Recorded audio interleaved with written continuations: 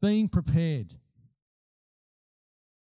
I believe that God works in a special way through those of us who are prepared and expecting Him. God uses all sorts of people. Can God use us when we're really screwing up and making a mess of things? Yeah, He can, because He's God and we're not. He can. But I believe what Luke is showing us here in chapter 1 is God works in a particular way with those who are walking with Him, are connected with Him, are hungry for Him, who are thirsting for Him, who are really dedicated to giving their life and trusting Him. And there's a difference, and I believe it shows very clearly just exactly how God can use people like this. So Luke chapter 1, Christmas is just around the corner, isn't it, guys? That's the news flash. So opening up from the Gospel of Luke, chapter 1, verse 1, Luke writes, "Many have undertaken to draw up an account of the things that have been fulfilled among us, just as they were handed down to us by those who from the first were eyewitnesses and servants of the word. With this in mind, since I myself have carefully investigated everything from the beginning, I too decided to write an orderly account for you, most excellent Theophilus, so that you may know the certainty of the things you have been taught." Luke was a doctor. He was also a historian, passionate about getting details right. There's a scholar named John McRae, and he stated this about the historical accuracy of Luke's gospel. This is amazing. He says, "Given the large portion of the New Testament written by him, it's extremely significant that Luke has been established to be a scrupulously accurate historian, even in the smallest details. One prominent archaeologist carefully examined Luke's references to 32 countries, 54 cities, and 9 islands, finding not a single mistake." That's the accuracy that Luke has as you read his gospel. Remember that as we're reading Luke's gospel. Moving on to verse 5. The birth of John the Baptist foretold. In the time of Herod, king of Judea, there was a priest named Zechariah who belonged to the priestly division of Abijah. His wife Elizabeth was also a descendant of Aaron. Both of them were righteous in the sight of God, observing all the Lord's commands and decrees blamelessly. But they were childless because Elizabeth was not able to conceive, and they were both very old. So Zechariah and Elizabeth were righteous in the sight of God. God is watching. Another news flash. God is watching, and He is interested in who we are and what we do when no one else is watching.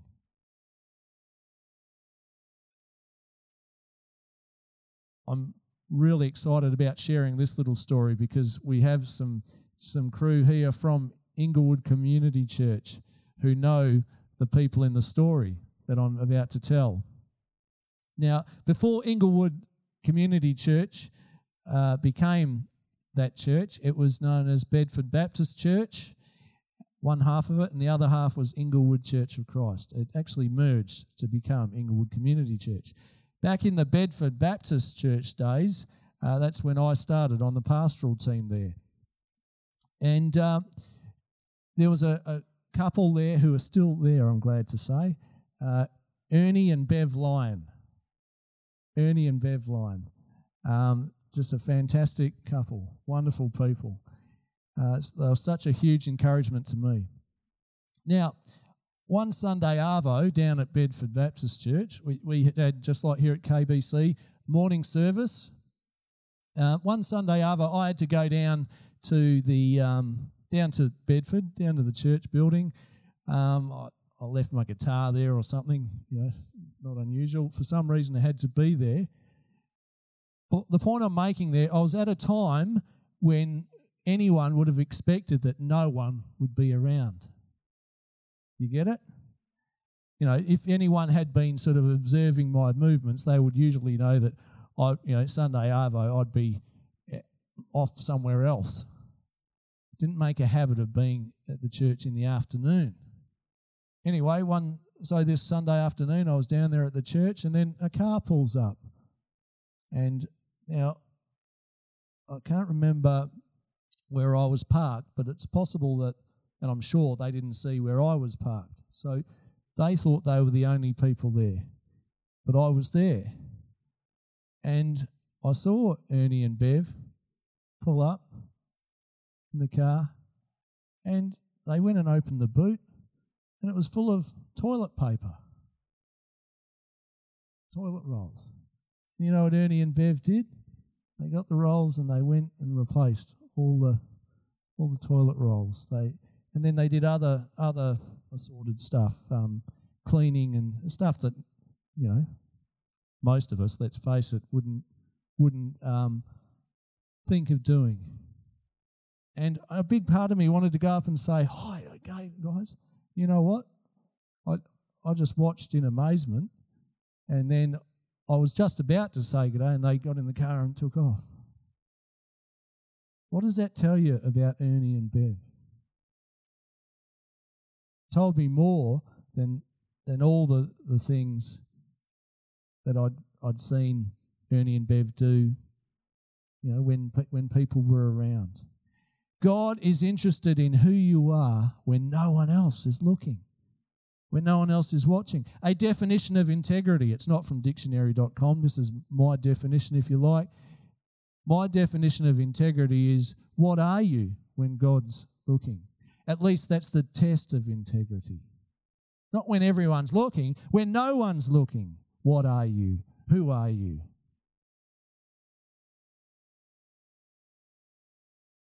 Verse 8, once when Zechariah's division was on duty and he was serving as a priest before God, he was chosen by lot, according to the custom of the priesthood, to go into the temple of the Lord and burn incense. And when the time for the burning of incense came, all the assembled worshippers were praying outside. This was clearly a divine appointment for Zechariah.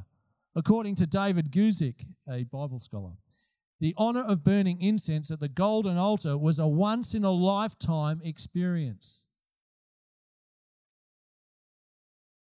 It probably appeared to most people that Zechariah had been really lucky and won some kind of religious lottery. But he had been handpicked by Almighty God, who had seen the faithful way this humble man had lived. Despite the hurt that Elizabeth and Zechariah felt in a culture where to be married and childless was considered shameful, they still faithfully served the Lord. And the Lord saw their service. So there's Zechariah, this once in a lifetime. It's his turn to burn the incense at the golden altar in the temple. So he enters the temple and begins to go about what he's doing. And as he's doing it, he prays.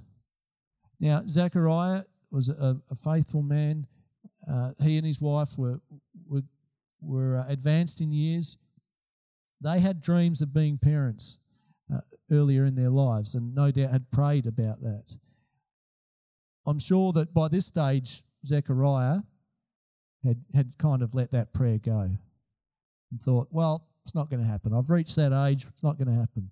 I imagine Zechariah, being the godly man he was praying for his people, praying that the Messiah would come. That was the hope that they had. He was prepared for the Messiah to come. In verse 11, then an angel of the Lord appeared to him, standing at the right side of the altar of incense.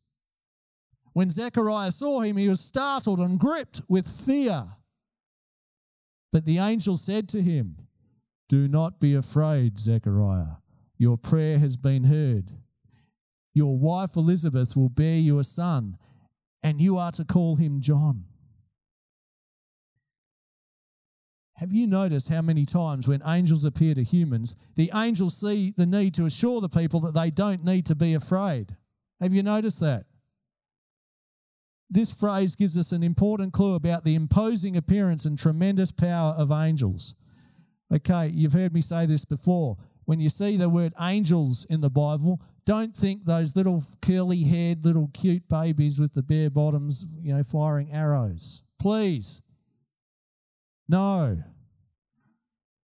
Eugene, could you please stand up for me? Think this, okay? Okay?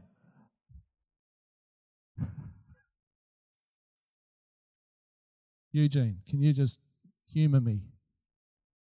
I want to hear I want to hear fear not. Fear not.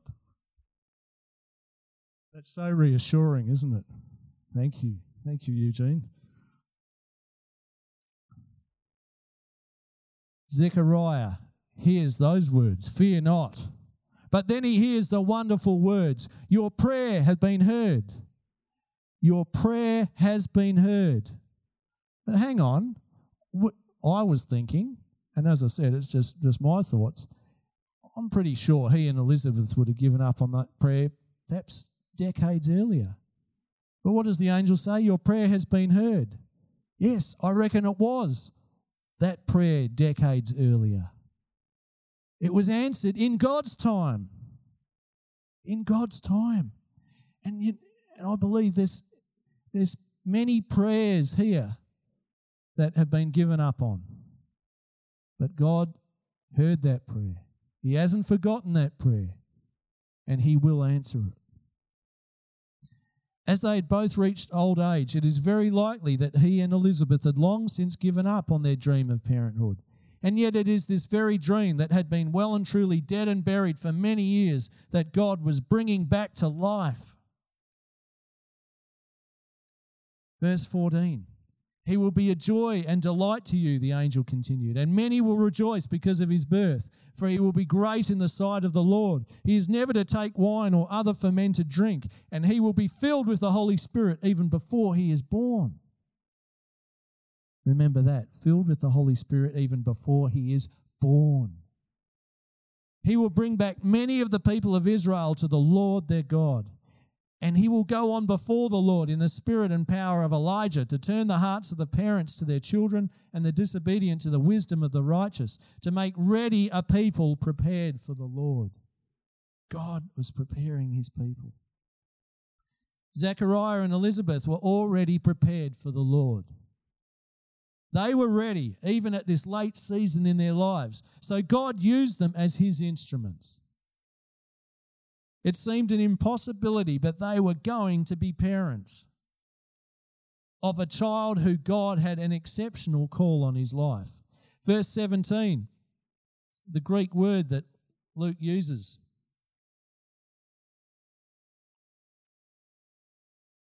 describes John the Baptist as kataskuizon,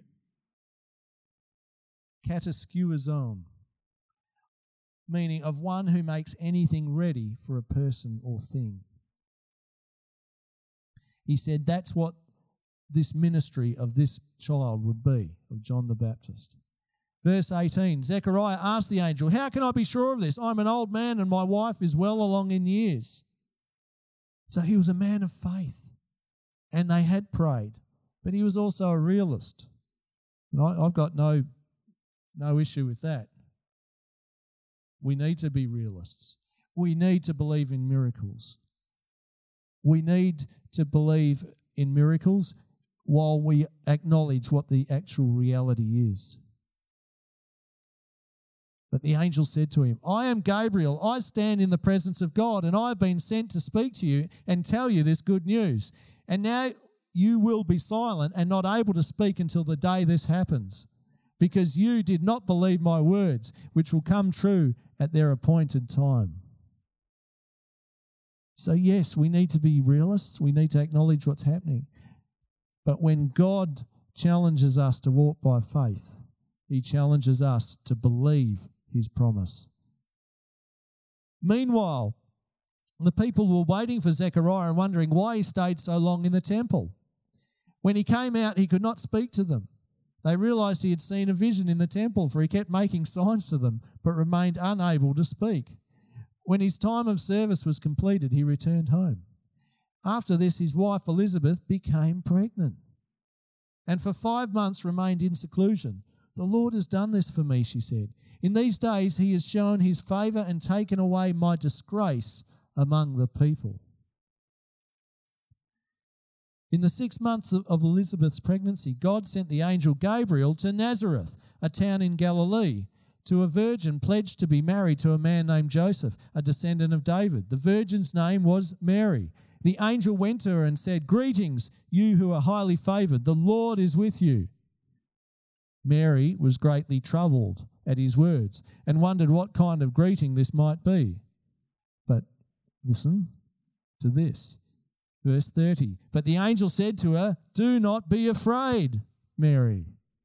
You have found favour with God. You will conceive and give birth to a son, and you are to call him Jesus. He will be great and will be called the Son of the Most High. The Lord God will give him the throne of his father David, and he will reign over Jacob's descendants forever. His kingdom will never end." Just like Zechariah and Elizabeth, Mary was already prepared for the Lord. She was ready, even at this early stage in her life. So God used her as his instrument. Verse 34, "How will this be?" Mary asked the angel, "since I am a virgin?" The angel answered, "The Holy Spirit will come on you, and the power of the Most High will overshadow you. So the Holy One to be born will be called the Son of God. Even Elizabeth, your relative, is going to have a child in her old age, and she who was said to be unable to conceive is in her 6th month. For no word from God will ever fail." "I am the Lord's servant," Mary answered. "May your word to me be fulfilled." Then the angel left her, and Mary visited Elizabeth. At that time, Mary got ready and hurried to a town in the hill country of Judea, where she entered Zechariah's home and greeted Elizabeth. When Elizabeth heard Mary's greeting, the baby leaped in her womb, and Elizabeth was filled with the Holy Spirit. In a loud voice she acclaimed, "Blessed are you among women, and blessed is the child you will bear. But why am I so favoured that the mother of my Lord should come to me? As soon as the sound of your greeting reached my ears, the baby in my womb leaped for joy. Blessed is she who has believed that the Lord would fulfill his promises to her." Remember, the angel promised to Zechariah that this child would be filled with the Holy Spirit before he was born. What happened when Mary just greeted Elizabeth? Elizabeth was filled with the Holy Spirit, and the baby inside leapt for joy. Why do I try and play guitar and clap hands at the same time, even though I've got 2 hands and not 4? Because I can't help the joy. It's in me. If I'm able to, if I can find a way of playing guitar and clapping hands and stomping feet at the same time, I will, but I can't. But I try anyway. This baby sensed the presence of God. This womb was filled with the Holy Spirit, and the baby leapt for joy. Guys, I'm just going to invite the team back, and as the team get prepared,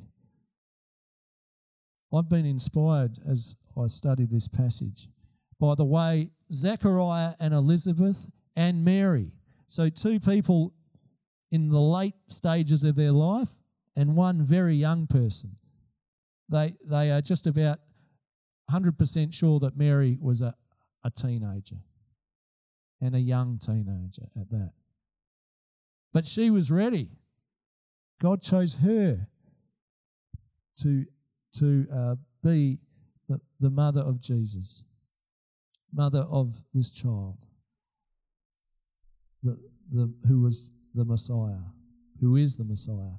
So I've written a little prayer called the Preparer's Prayer. And if you've been challenged by the way Elizabeth and Zechariah and Mary were prepared for the Lord, were ready to be used by him, then I invite you to stand with me and pray the Preparer's Prayer.